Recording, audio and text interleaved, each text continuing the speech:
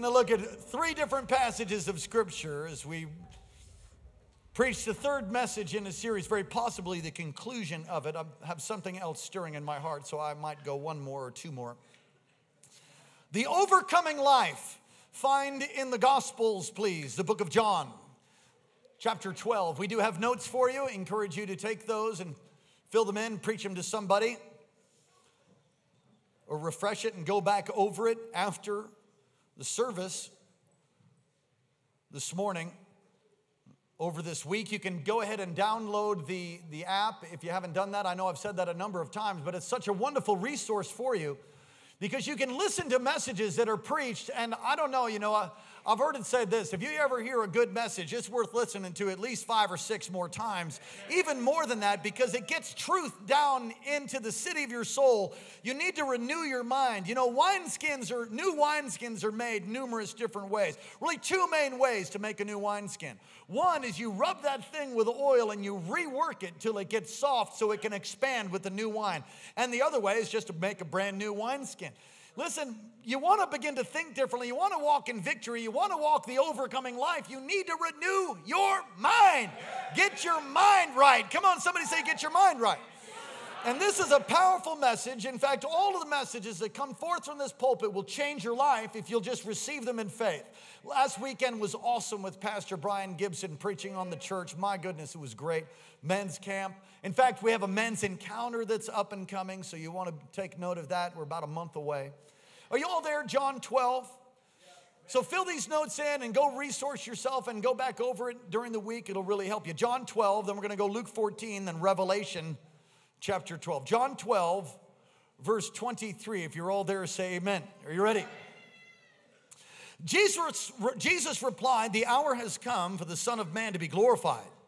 Very truly, I tell you, unless a kernel of wheat falls to the ground and dies, it remains only a single seed. But if it dies, it produces many seeds.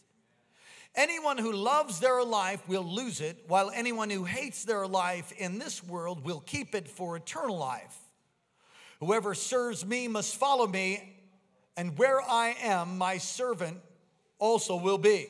My Father will honor the one who serves me." Say that with me. My Father will honor the one who serves me. That's what Jesus said. Go to Luke chapter 14 now. Verse 26. "If anyone comes to me and does not hate his father and mother, wife and children, brothers and sisters, yes, even their own life, such a person cannot be my disciple." Now, some of you, before you're like, "Oh, good, because I hate those people." No, that's not what he's saying. So we'll get there in a second. Revelation chapter 12, verse 11. You ready?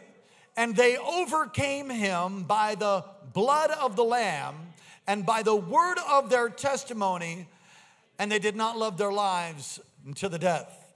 Heavenly Father, we thank you and praise you for what you're going to do in this service, what you did even in the first service. Come on, lift your voice and pray for yourself. God, speak to us individually. Speak to us corporately. Release living understanding, all that's in your heart towards us, this body of believers, and even in this region. Speak, oh God. Send forth your word. It doesn't return void as you stand over it. And we thank you and we praise you in Jesus' name. Amen. You may be seated. So we've been preaching a series called The Overcoming Life, because that is God's plan. That's God's intention for you, is to overcome all the days of your life. No matter what comes before you, no matter what army or battle you're facing, no matter what wall is in front of you or obstacle, it is a springboard to promote you, to move you forward, that you would overcome. And we looked at the main text of the book of Revelation in chapter 12. And let me just make it very simple for you theologically and say it this way. When we read Revelation chapter 12 and verse 11, it's like reading the report on Monday morning after the final Super Bowl of all time, the final and last Super Bowl that there would ever be. And you read the crippling, victorious play, or should I say plays, that they did to win the whole thing. And so what it says is, this is how they overcame him. Talking of Satan, they overcame the dragon. They overcame the ugly one. They overcame the father of lies. How? By the blood of the Lamb. Now, this is a review. If you don't have the blood of the Lamb over you, now that's the blood of Jesus. Jesus died on a cross, rose again from the grave. If you believe in your heart and confess with your mouth that truth, you shall be saved. As you repent, you become born again, as John 3 says. And you must be born again. It's the only way to enter into the kingdom. So if that doesn't happen, you ain't gonna win nothing, Slick. You ain't gonna win no battle. You ain't gonna have no victory. You might think you're having it, but ultimately, you'll find yourself at the end of your life in the devil's hell. But there is a place for you. He's going ahead to make a place, make a way. Some say mansions, but it doesn't say he's making a mansion for you. But he is making mansions in heaven. He's made a place for you in heaven. But you must receive Jesus as your Lord and Savior. And we've said it so many times before, you can go to church until you become like a pew. That doesn't even sound good, pew. That smells.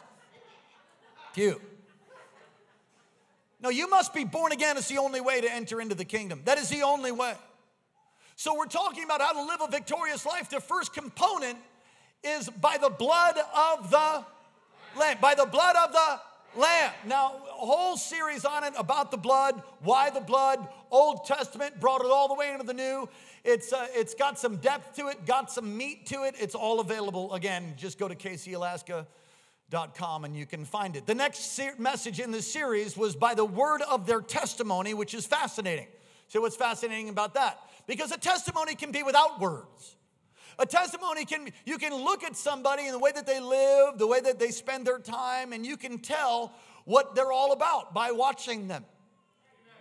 And Augustine, it is said that Augustine said this: preach the gospel at all times, and when necessary, use words. So in other words, a life lived. In fact, the gospel writers, I think it's Peter, said to the wives, let your conduct to the unbelieving husband, let your conduct declare to him that there's a living God, that there's a Savior. And we talked about speech. Job says in the book of Job, decree a thing, it shall be established. There's something about your speech. In James, there's life and death in the power of the tongue. The very words I heard you say, back to the book of Numbers, says the Lord, the very words I heard you say, that I will do. What were they saying? You brought us out here to kill us, God. We want the leeks and the garlic, but you brought us out here to kill us. And he's like, that's it, that's right, whatever you say. Come on, you can walk in victory. And I said in the first service, I'll say again, although I have no statistics to substantiate it, but my own statistics and what I've found is about 50% of your problems come because you won't shut up. Complaining, arguing, filled with strife, constantly talking about how you're going to die, it's not going to work, you're not going to make it. You're right on all accounts. My father-in-law died at 60 years old. Now he's in heaven. Glory be to God. Thank you, Jesus. 60. Now he said, well, I met him when he was about 50. So for 10 years, I heard him say, when I'm 60, I'm going to die. And we used to say, Jack, stop saying that. But he would not.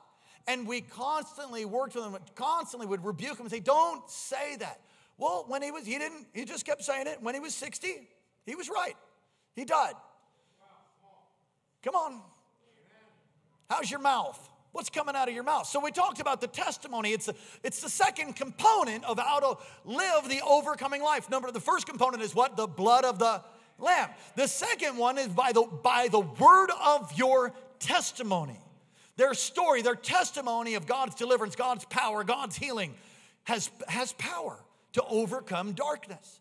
Now, in the third message of this series, I love the title.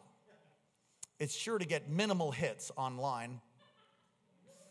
Martyrdom, a key to the overcoming life. Who's going to click that? Some hungry, thirsty, crazy person. Martyrdom. You say, what do you mean martyrdom? Martyrdom, if you can look at the definition, martyrdom originally meant, it had nothing to do with cults. There's all kind of cult martyrs now, but a Christian martyr is someone who believes the gospel of the Lord Jesus Christ, is born again, and is uncompromising in their declaration of it, their life, and will not renounce, will not compromise the truth of God's word. And as a result of that, that's a witness. In fact, the root word of martyr is a witness. It's a Greek word, to be a witness. But it also means to die for your faith. In other words, I believe this. I'm not changing my mind. And if it means I lose my head for it, so be it. But I cannot change. I will not renounce, as Martin Luther said to his attackers, his opposers, his accusers. I will not renounce these things because it's the word of God. And you know the story of Martin Luther. So the problem with today is that we don't really have people living a martyrdom lifestyle. We'll have lots of narcissists. Narcissism. What is that? Narcissism, as I've taught you before, it's a term that comes from Sigmund Freud, psychologist. And it was originally used as a psychological disorder. They don't consider it a psychological disorder now. You know, they're changing all the way that they define things, right? So they don't consider it a psychological disorder. Now they just see it as a personality defect, is what they call it now. It was a personality disorder. And he got that from Greek mythology and a character named Narcissus. And he coined it narcissist. And so a narcissist is a personality defect, this is a new definition, used to exhibit excessive ego, vanity, conceit, and general love of self-worship. I would dare say that there are narcissists among us. And you might have married one. Come on, smile at me. Praise the Lord. Narcissism is a core problem in our culture. And 2 Timothy 3, Paul writes, understanding this, he says, but mark this in verse 1, mark this, there will be, listen to this, if it doesn't define today, I don't know what does. There will be terrible times in the last days. People will be lovers of themselves, lovers of money, boastful, proud, abusive, disobedient to their parents, ungrateful, unholy, without love, unforgiving, slanderous, without self-control, brutal, lovers of, unforgiving, slanderous, without control, brutal, not lovers of the good, treacherous, rash, conceited, lovers of pleasure rather than lovers of God, having a form of godliness but denying the power thereof. Have nothing to do with such people. Paul was aware that narcissism would come about in these last days. I mean, we really live in a day and an hour where there's more narcissism than there's ever been before. Wait a second.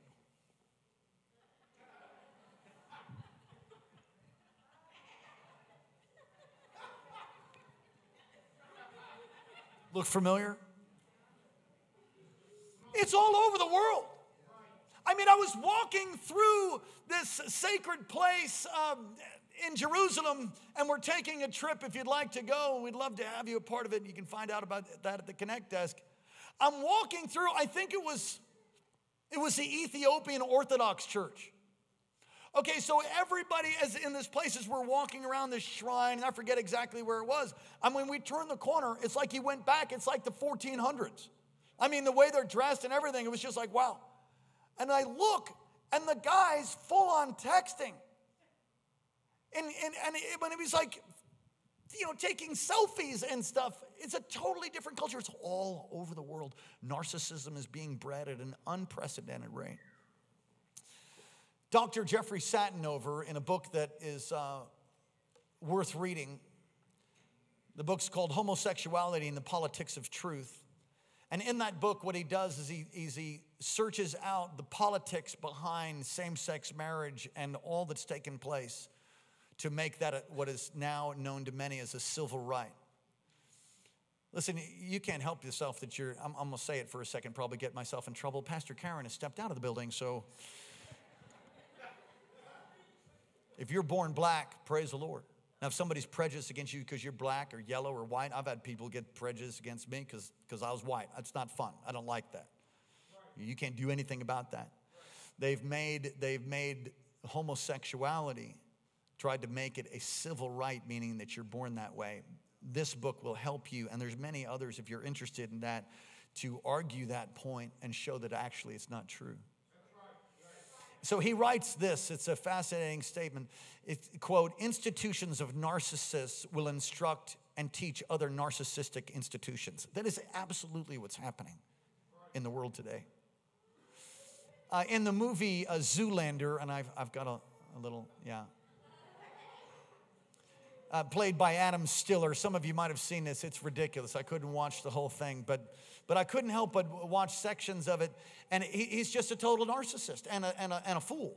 A quote from the movie says this: "I'm pretty sure there's a lot more to life than being really, really, really ridiculously good looking. And I planned on finding out what that is." Yeah, you're right, Zoolander. There is something more than that, and you ain't all that good looking either. Come on, somebody say amen. It's a great tragedy, really. I want to show you one other picture. This is from Caravaggio. It's an Italian painter. This work of the master Caravaggio is made and inspired by the mythological story of Narcissus. And Narcissus is a story of a young man. Here's a young man looking at a pool. He's looking at a pool, and the reflection he sees is so beautiful that he falls in love with the reflection. And it's himself. Narcissist. All right, look at D. Because we're a fallen human beings, and because Satan's power is parasitical. How many of you know what that means? Satan's power is parasitical. That means he needs a host. The power of the devil is in his lie, and as you yield to his lie and agree with it and even speak it, you can become susceptible to being manipulated by demon power. And if narcissism, which is self-worship, which is really what Satan, Lucifer, did, I will ascend to the sides of the north, I will become like the Most High, I, and at the same thought, he was cast down and thrown out of heaven. Narcissism can really open up the door to being manipulated and to being bound. So let's look at our text here. John 12, if you're all there, say, woo! John 12, verse 23. Jesus says he sees life as a kernel. He sees our lives as a seed. He certainly saw his life as a seed. And when he sowed it, righteous, sinless, on a cruel Roman cross, he received it up again 3 days later. There was resurrection power. He saw his life as a seed, and we are fruit, the firstborn among many brethren he was. That's who we are. We're born again because he gave up his life, not because he saved it. Do you understand? So death can bring forth life. Death can bring forth life. God views death differently than we do. Say that. God views death differently than we do. John 14:25 says this: "Anyone who loves their life will lose it, while anyone who hates their life in this world will keep it for eternal life." So if you live for yourself and you are selfish, you are going to destroy your life. And you certainly won't live the overcoming life. So the components of living this overcoming life: 1, the blood of the Lamb; 2, the word of our testimony; and 3, don't think of yourself so much, don't serve yourself so much that you're afraid of dying or afraid of losing. Because if you live that way, you will not walk in victory. Mark 8, verse 35, "Whoever wants to save their life will lose it, but whoever loses their life for me, for the gospel, will save it." He goes on to talk of the benefits about following Jesus. Verse 26 of that same text: "Whoever serves me must follow me, and where I am, my servant will also be." Wow, benefit of putting to death yourself. The benefit, one, you get Jesus to walk and hang out with you. Are you telling me that if I live contrary to that and I do whatever I want to, I don't have as close a fellowship with the Lord? Exactly right. That's right. And he goes on to say, "And you'll be honored. My Father will honor the one who serves me." Wow. You know, it's wonderful to have Samuel here. Where are you, Sam? Thank you, Samuel the Wengers. He had a returning celebration party. He had 130 days. I got that right? 130 days in Seattle with a bone marrow transplant, and has been returned here to us by the grace and the power of the Holy Spirit and the wisdom that he's given doctors and the mercy of God, without the problem in his bone marrow, completely healed. Come on. And God's doing some other healing, and he's going to bring all that about. Yeah, come on, somebody say hallelujah. And you were so gracious to invite me and my wife to come celebrate with some of your family and friends. And they put together a gathering and some folks from a previous fellowship they were part of. And they invited me. The only thing was, it was right during the middle of our volunteer push at the property. And as I'm at the property, I'm thinking, man, the thing starts at 1. Lord, help me. That was my prayer all morning, because I knew I had to serve and finish up at the property, but I couldn't miss it. And the reason I couldn't miss it, because to miss it to me meant that I wasn't honoring the miracle that God did and what God has did through you and through that community of people. And I wanted to honor you. And I'm thinking, God, you've got to help us. But man, people turned out from all over. They came out of the woodwork left and right. We worked like one man contending for the faith and hammered the project. We were done by like 1:15. And we ate lunch. And I thought, thank you, Jesus. I jumped in my truck. I drove over there looking all nasty, and I showed up. Why would I do that? I'm not trying to blow my horn. I'm just trying to say, I want to honor you before your people and what God did. That's an act of honor. Was that important? To me, it was very important, because to me, if I wasn't to do that, now I can't make it to every party. I try, but I really, really the Lord made a way. And if he didn't, then I wouldn't have made it, and you would have understood and not been all offended. You'd be surprised about what people get offended at church and don't. I'm not going back. I ain't going back to that church. Yeah, I know, you narcissist. Don't go back. Praise God. It's all about me. No, it's not. What about you? And so what this says is that there's benefits to serving Christ. There's benefits to living a life of martyrdom, which really happens every day. See, if you don't deny yourself today, what makes you think you won't deny Christ when the sword is put to your neck, if that happens? I might not pray it doesn't. But it's happening all over the world. Now, there's benefits, his presence, but the Father will honor you. Think about that. What does that look like? What does it look like when our Heavenly Father honors us because we denied ourselves? That's more than some bald-head pastor showing up at your party. That's God Almighty honoring you. I think there's a whole series about what that can be. Amazing. Luke 14:26, look with me. If anyone comes to me and does not hate his father and mother, wife and children, brothers and sisters, yes, even his own life, such a person cannot be my disciple. Now, he's not saying that you're not supposed to love people. Listen, the Bible never,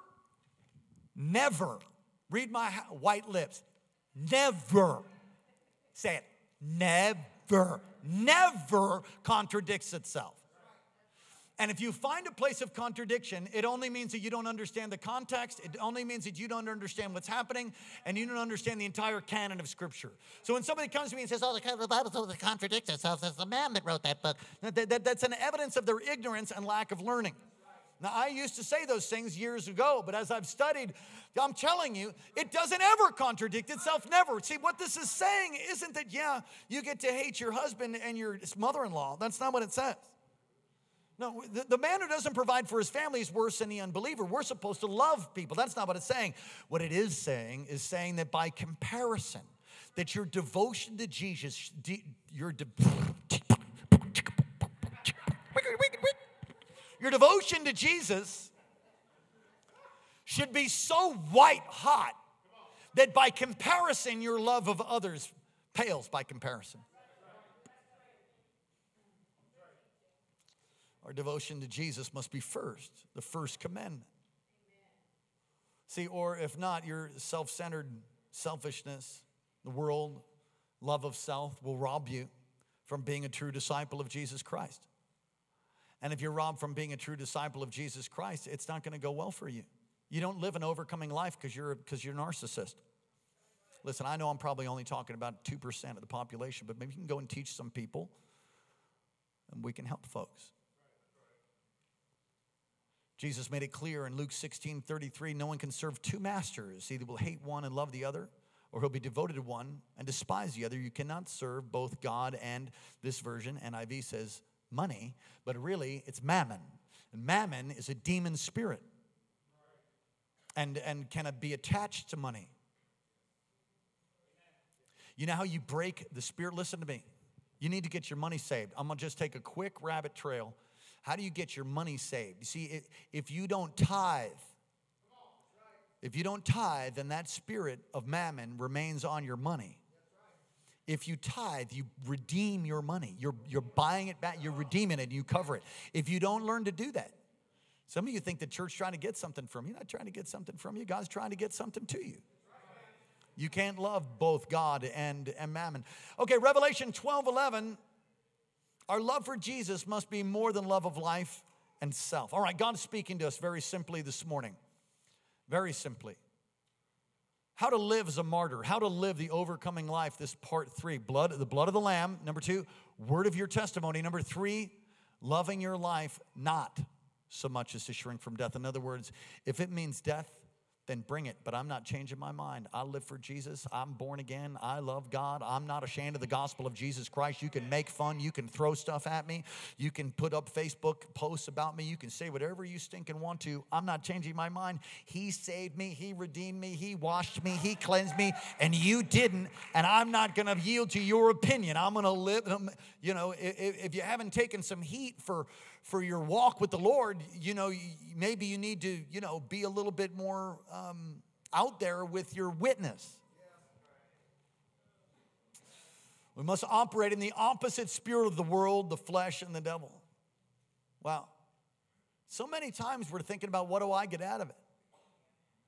What does that have to do with anything? What does that have to do with anything? Nothing. What do you get out of it? Ask not what God can do for you. Ask what can you do for God. So many people are concerned about what they get out of it, and if they don't get anything out of it, then basically they're not interested. That's crazy. That's a crazy thing. Can you imagine if the Lord thought that way? What do I get out of it? The truth is, what does he get? He gets the whole family. He redeems you. What I get out of it should not be the basis for why we do things. The second thing is, let me give you this quote. Loren Cunningham. Anybody ever heard of Loren Cunningham? Loren Cunningham is the founder of YWAM. And he said that when you move into an area, when you move into a region, find out what the leading sin is of that area and move in an opposite spirit. And that will break demonic strongholds. So if the leading sin, what would be the leading sin of Vegas? Which is greed, right? I mean, you could call it gambling, you could call it greed, you could call it lust. How then would you operate in Vegas to break that? Through generosity and holiness. Does that make sense? A soft word turns away wrath. Talking about operating in the opposite spirit. The God of this age, the core of our culture, has become like narcissistic. So what is the opposite thing we could do? Serve other people. Serve, give. Operate in the opposite spirit. That's how you're going to break that thing off of your family, off of the community, off of our region, off of our state, off of our nation. All right. Persevere. Everybody say persevere. Persevere in doing the will of God. They overcame by the blood of the Lamb, word of their testimony, loving their lives not so much as to shrink from death. It's a picture of continuing to stand, and having done all else, continue to stand. And when you're done doing that, stand some more. It's you will not relent, you will not quit, you will not change. You keep it on, as they say, back in the old time church. You keeping on? Yes, ma'am. Then keep keeping on then. Anybody ever heard that before? You holding on? Uh-huh. Then you keep holding on then. You keep keeping on. You keep swinging the hammer. You keep declaring. You keep proclaiming. But it hasn't changed yet. You're saved 20 years. That's about 30 seconds. Did you catch that? You're saved for 30 seconds, and you think that the whole thing should have turned around by then. Listen, God is well able to turn your situation around, to turn your circumstances around. Don't quit. Don't quit. If you quit, then you're never going to make it. Eduardo Savoso, a great revivalist, and he's in marketplace ministry now, raising up businesses all over the world to bring the gospel. You can look that up. Eduardo Savoso, tremendous minister of the gospel. He's from Argentina. I sat under his ministry for a week many, many years ago, and he talked about how to break off into a region through prayer evangelism and different things. One of the illustrations he used with having a breakthrough is that you get God's word on it, you get the truth of God's word, and you grab the hammer of God's word and you swing it until it comes to pass. Now that can take years. I know I like I like fast food too. Well, not really. I used to like fast food. I like when my wife cooks fast. Amen.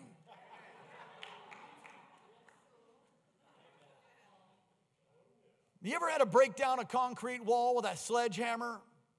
You know, cinder blocks filled with concrete and rebar.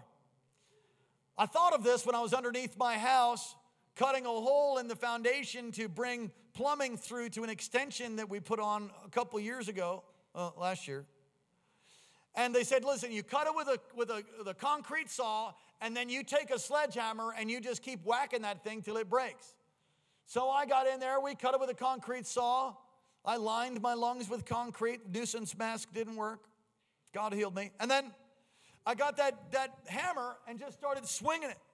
And I was with our brother over here. Where are you? Anyway, we kept swinging, and I'm going to just tell you, it seemed to take forever. And I don't know how many shots, but it's like 15, 20, 25. At like 20-something, there's a crack. How encouraging. Some of you are like at 15, and you wonder why you don't have the breakthrough. Don't quit swinging the hammer. Eduardo Cervoso talked about swinging a hammer, watching a construction worker demolishing a concrete wall. And he kept swinging, and he kept swinging, and he kept swinging, hitting the same place. And finally, after what felt like an eternity, there's a crack. And the crack got bigger, and the crack began to grow, and then boom, he came through. That's the way it is. Don't quit. Don't let up. Don't throw in the towel. I'm telling you, God is going to bring you the miracle that he said he would, but it sometimes takes a little while. Don't throw in the towel. Don't quit. Don't weary in well-doing. I think about Dan Morocco and how he went to the Philippines and took over a church. Dan Morocco's, Dr. Morocco's father, great missionary. He took over the church in the Philippines, and there were people tried to kill him. They tried to stab him. One time was almost successful. Walking across the front of the sanctuary in the middle of the week, and a man came up behind him and smashed him in the head with a large lock and cracked his skull, knocked him to the ground, but the Lord spared him. And they had a prayer meeting for 7 years, day and night, 24 hours a day, for 7 full years. Now, you think it would break before that, but it didn't. And eventually, it was over property in the Philippines. And anybody that's been around the Philippines understand that there's tremendous battle over. Listen, there's always a battle over land. Listen, wherever we go, we purchase land. If we're going to plant, we purchase land. We get there, we take it. There's something about having land. It is. We're just not into renting schools. We'll rent schools, and we'll look for land, and we'll buy land, and we'll build a building. Why? Because we're staying wherever God planted us into the next generation and the generation after, should the Lord tarry. That's why we're building this thing. It ain't just to let fly by night. Your kids are going to get married there. Come on, we're all going to go off to glory should the Lord tarry in his return, and that thing will be standing there declaring the glory of God. Somebody say hallelujah. A battle over this land for 7 years, and finally after 7 years they got a ruling and was able to overthrow. That somebody wanted to take the church, take the property, and sell it and get very wealthy. But they lost. Why? Because they didn't quit swinging the hammer. Don't quit. Don't quit. Persevere. Everybody say persevere. We've got to see things more important than ourselves. There's a man by the name of Pat Tillman. If you'd put his picture up, Pat Tillman was a tremendous NFL player. He's about ready to sign in 2001, 2002, about ready to sign a contract for $3.6 million. Anybody ever heard of this guy? And he said, no, I'm not signing that. I'm going into the military. He went into the military because he saw serving his country as a greater cause than playing football. Never mind taking a knee. Shame on him. He gave his life because he believed that the United States of America needed his help. And he went and there's a lot of controversy about how he died, but he gave his life. There's something more important than your life. There's something more important than my life. And if we live in such a way, serving like that, with that before us, with understanding that eternity is at risk in the way that we live, the way that we talk, the way that we pray, the way that we give, it's more than about you. It's more than about me. It's more than about any one of us, and it is about the kingdom of God and reaching the lost and seeing people discipled and the bondages of darkness and sickness and infirmity and the opioid crisis being broken off of people.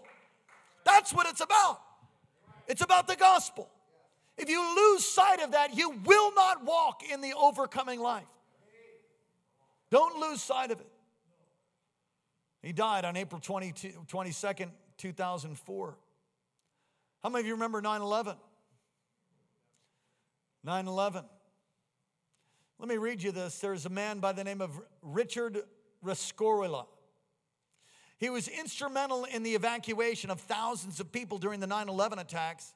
As a director of security at Morgan Stanley, he was a stickler for building safety. He held twice yearly evacuation drills to get all the people out. And when the attacks happened on the tower next to his, when they were hit, he put his plan into action and calmly instructed people to leave right up to the moment that he was killed. And his actions resulted in the saving of what some estimate to be 2,500 people rescued because he gave his life, because he planned, because he didn't think about his own skin. He thought about the skin of others.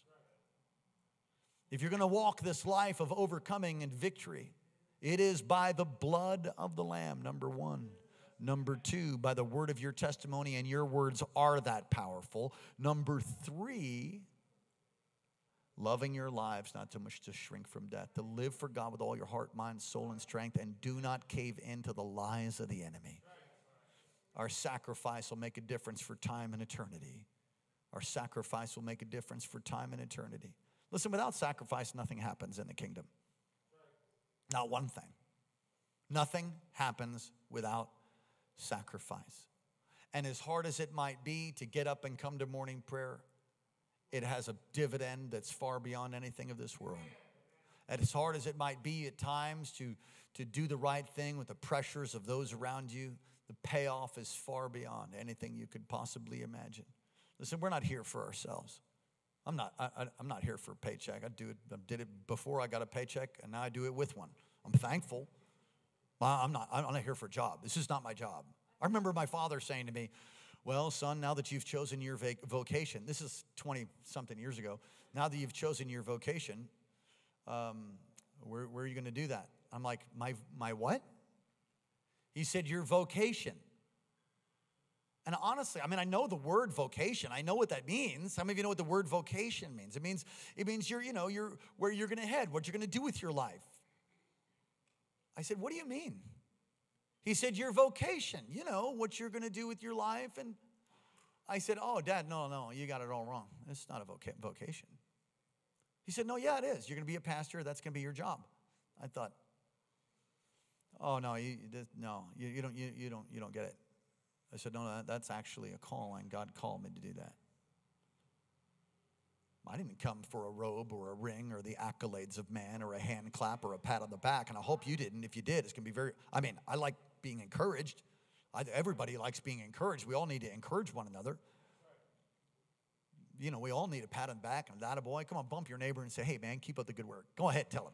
Keep up the good work. Yeah, we all, but if you're living for that, Live for the one who's going to say, well done, thou good and faithful servant. Live for the one that when you enter into the joy of the Lord. Come on, live for the one who's going to give you a robe and a ring. Live for it. Live for eternity. We're not here to build some building or some little human kingdom. We're here to break off darkness off of this community and preach the gospel of Jesus Christ, see people saved, see people healed, see people delivered, to see people learn to live the overcoming life. Not a life of drudgery and pain, but a life of joy, unspeakable and full of glory. To be an overcomer all of the days of your life. You can make it. You can do it. If God be for you, who can be against you? You can do it. That's why we're here, like a city on a hill. Do you have to build a big church? Yes, this one's too small. We're going to reach thousands and thousands and thousands of people. Why? Because that's why we're alive. It's why we're here. If you lose sight of that, well, that's why we sacrifice. Pastor Kirsten out there with a blown out knee, may God heal him, with a blown out knee in excruciating pain, trying to encourage 11-year-olds to shovel. He texted me and was like, Pastor, I'm here with 11-year-olds and we really need help. I mean, how many of you can just hear it through the text sometimes? Why would we do that? Listen, if an employer were to make you to do that, there's people that would sue the employer because you're like, you understand? How could you make your employees? Listen, we're working for God, man. I'm not asking him to hurt himself. He knew that if he didn't lead that thing, that there was other things going on and that we didn't have a leader from the church to be able to do it. That's why he said, well, whatever it takes. Whatever it takes, I'm going to do it. Listen, there's no expansion of the kingdom. There's no breakthrough if you don't learn to sacrifice. And many people don't know how to sacrifice. If it doesn't, there's actually books written, if it doesn't come easy, it's not God. How stupid is that? It's so stupid. Now, we're here to break darkness off the city, and it does require sacrifice. Anybody ever seen the movie, and I'll close here, Minister Micah, please, The Point of the Spear? Anybody ever seen that? Now, it's the Alta Indians, I think I have it right, in the Amazon jungle, and it is a tremendous movie. It's got some graphic parts in it. It's riveting. It's about these missionaries that go to reach these unreached people and how they fly a bush plane and begin to make contact with them. And because of some of the wars that were happening within the tribe, they killed all the missionaries. And they killed every one of them. And it was years later that the wives of these missionary men and the children had such a burden for the Alta Indians in the Amazon that they went back, brought reconciliation. And the whole tribe, as I understand it, the whole tribe got saved and they had a revival, a breakout. Now, that never would have happened. Never would have happened if they weren't willing to sacrifice their own emotions and extend forgiveness by the blood of Jesus. Their death of those missionaries was not God. It was definitely the devil, no doubt. But the seed that came forth, salvation for all those beautiful people, unreached. What would happen? What would happen if God could touch your heart in a service like this and to say, you know something, my life is about something bigger than my selfies. Something bigger. What about if God could touch someone? It took 12 people to turn a known world upside down because they saw the redeemed, they saw the salvation and the miracle resurrection of the Lord, their hero. He rose again. They saw his death. They saw his resurrection. And they said, you can kill me if you want to. The truth is the truth. We can't help. You can try to get me to shut up, but we can't help, they said to the Sanhedrin and the Pharisees and the Sadducees and the couldn't sees and the wouldn't sees. We can't help but testify about what we've seen and heard. You judge for yourselves. You can tell us to be quiet, but we can't. We have to. We must obey God. We must obey God. That would be the opposite of narcissism. God is raising up a group of servants. It's the key to the overcoming life. Living a life of martyrdom is every day putting your flesh down.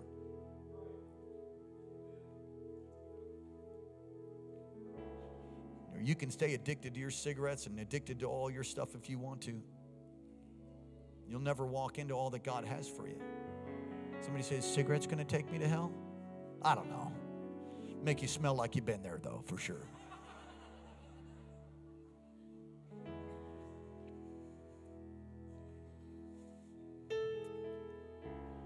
I'm almost done. Let me share this. I believe it's William Booth, the founder of the Salvation Army. When he was dying, they didn't have text, they didn't have email, they didn't have any of that, but they did have telegrams. And he sent a telegram to all his key leaders all around the world and had one word on it, just one. It's expensive to send a telegram. So he knew that they would understand when he saw the one word, and the one word was others. Others. We overcome the devil by the blood of the Lamb, by the word of our testimony, and loving our lives, not so much as a shrink from death and where they're not being so consumed with whether you're going to get your needs met, but look to meet the needs of others. Look for others. Reach others. Put aside some of your stuff. And live a life of sacrifice. It is in that you will find the blessing of God come down on you bigger than you ever could have possibly imagined. I can't help but think about my own life. I came into the kingdom, I didn't have anything. He's blessed me so big, I just can't hardly take it. You know, that's a normal thing for anybody that'll just serve God. In all the years, and it's not all that long, but 2 decades of serving Christ and living for the Lord. Anybody that comes in and really gets it, gets saved, cuts all cords with hell, goes after Jesus, and lives this Christian life, picking up their cross daily and following him, every one of them walks into the blessing of God that's absolutely overwhelming. And you'll weep on your bed at night with your family around you. God will bless you, or whatever God leads you to. Did you get something today? Come on. We can live the overcoming life. How? By the blood of the Lamb, by the word of our testimony, and loving our lives, not just to shrink from death. It's not about you. It's about others. It's about God. Stand up on your feet all across this place. Every head bowed. Oh, I have one more point. Oh, you note takers. We need to be encouraged by the Holy Spirit in order to overcome self. Well, that's for sure. It's the Holy Spirit that helps you. You ever get so touched by God you just want to start hugging on everybody and tell them you love them? What a great service. Oh, you just feel like loving on everybody. Like, no, I've never felt that. Well, you might need to get saved and filled with the Holy Spirit.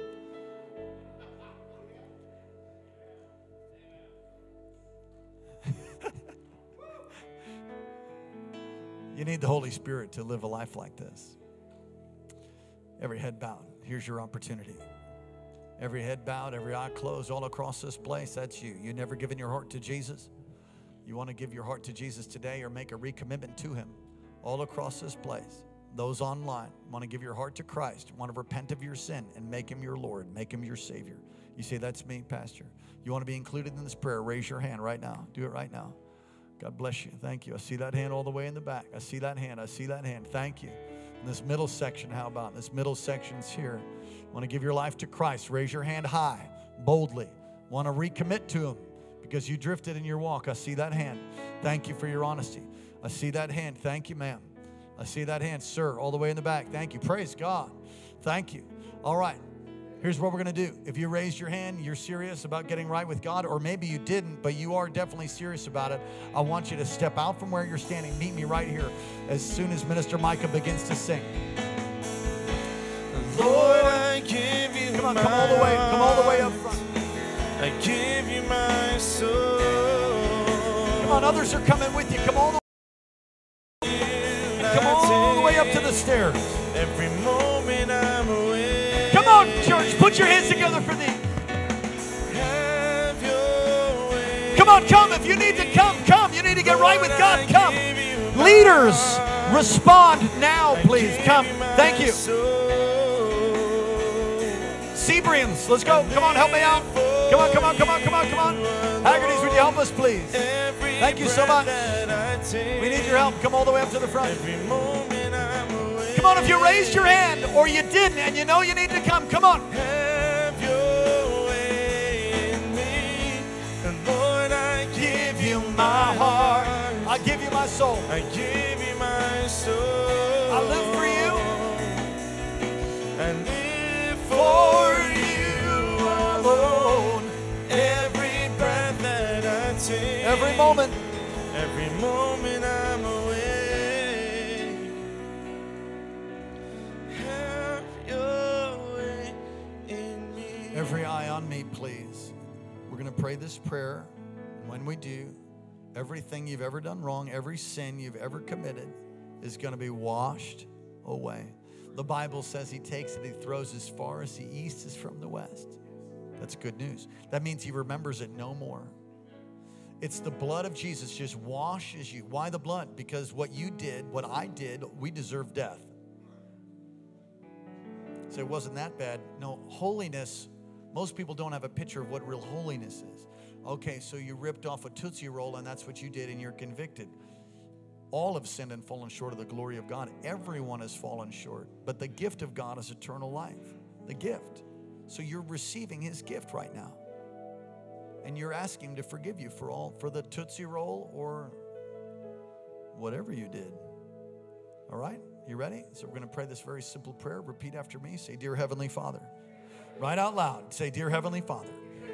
Thank you for sending your son Jesus to die in my place and to rise again from the grave for me. Forgive me of all of my sin and come into my heart. Come into my life. Be my Lord. Be my Savior. Wash me. Cleanse me. Make me new. Thank you for loving me. Thank you for hearing my prayer. Amen. Let me pray for you. Holy Spirit, I pray. Fill and touch each and every one of these. Baptize them afresh. Give them power to live for you.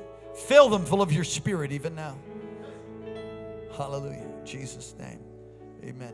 We're going to do one more thing before you all go. This is Pastor Vince Venson.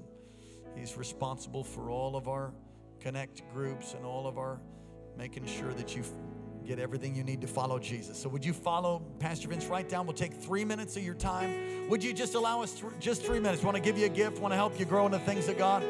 And we'll bring you right back into the service. Come on, put your hands together for these. Come on. Come on.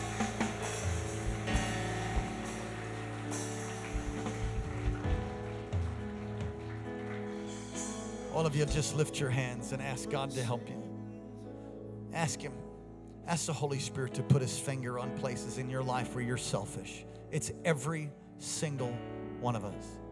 Ask God to reveal it. And he'll speak to you and he'll show you and say, it's this thing. I want you to put that up. I want you to let go of that attitude. Come on, just ask God to show you. How can you be a better witness? How can you live a life sanctified to the Lord, to be a disciple of the Lord Jesus Christ? What does it mean for you to pick up your cross? What does it mean? Ask him to show you. If you love me, he says, you'll obey my word. So God, we ask that you by your Spirit right now would reveal to us.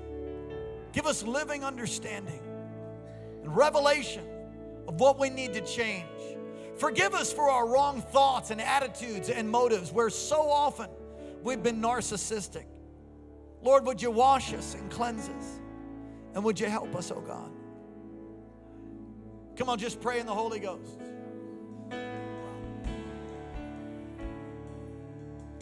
Holy Spirit.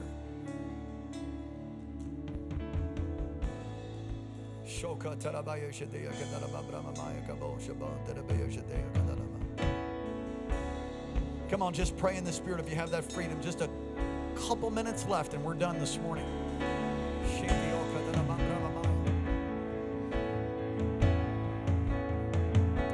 I take authority over the demonic attacks that have been assigned and attached to those who've yielded to selfishness. And in the name of Jesus, we sever your hold. We break the chain. We break the fetters today by the blood of Jesus.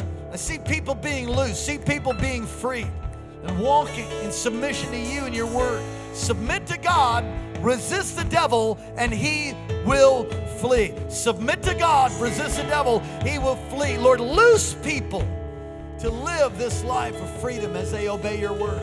And we thank you and we praise you. I hope you got something from Jesus this morning. Would you put your hands together for the Lord? Amen. Don't miss the service tonight. Pastor Barry Haggerty going to be preaching. Would you keep me in prayer? I'm headed off to the Hawaiian Islands as a speaker in our prophetic conference. Need lots of prayer. If you pray, God will move. I'm confident of that. And let's close in blessing. Amen. Father, thank you for what you've done. Lift up your countenance towards us, O God. Be gracious to us. Keep us. And give us peace. In Jesus' name. And everybody said, amen. God bless you.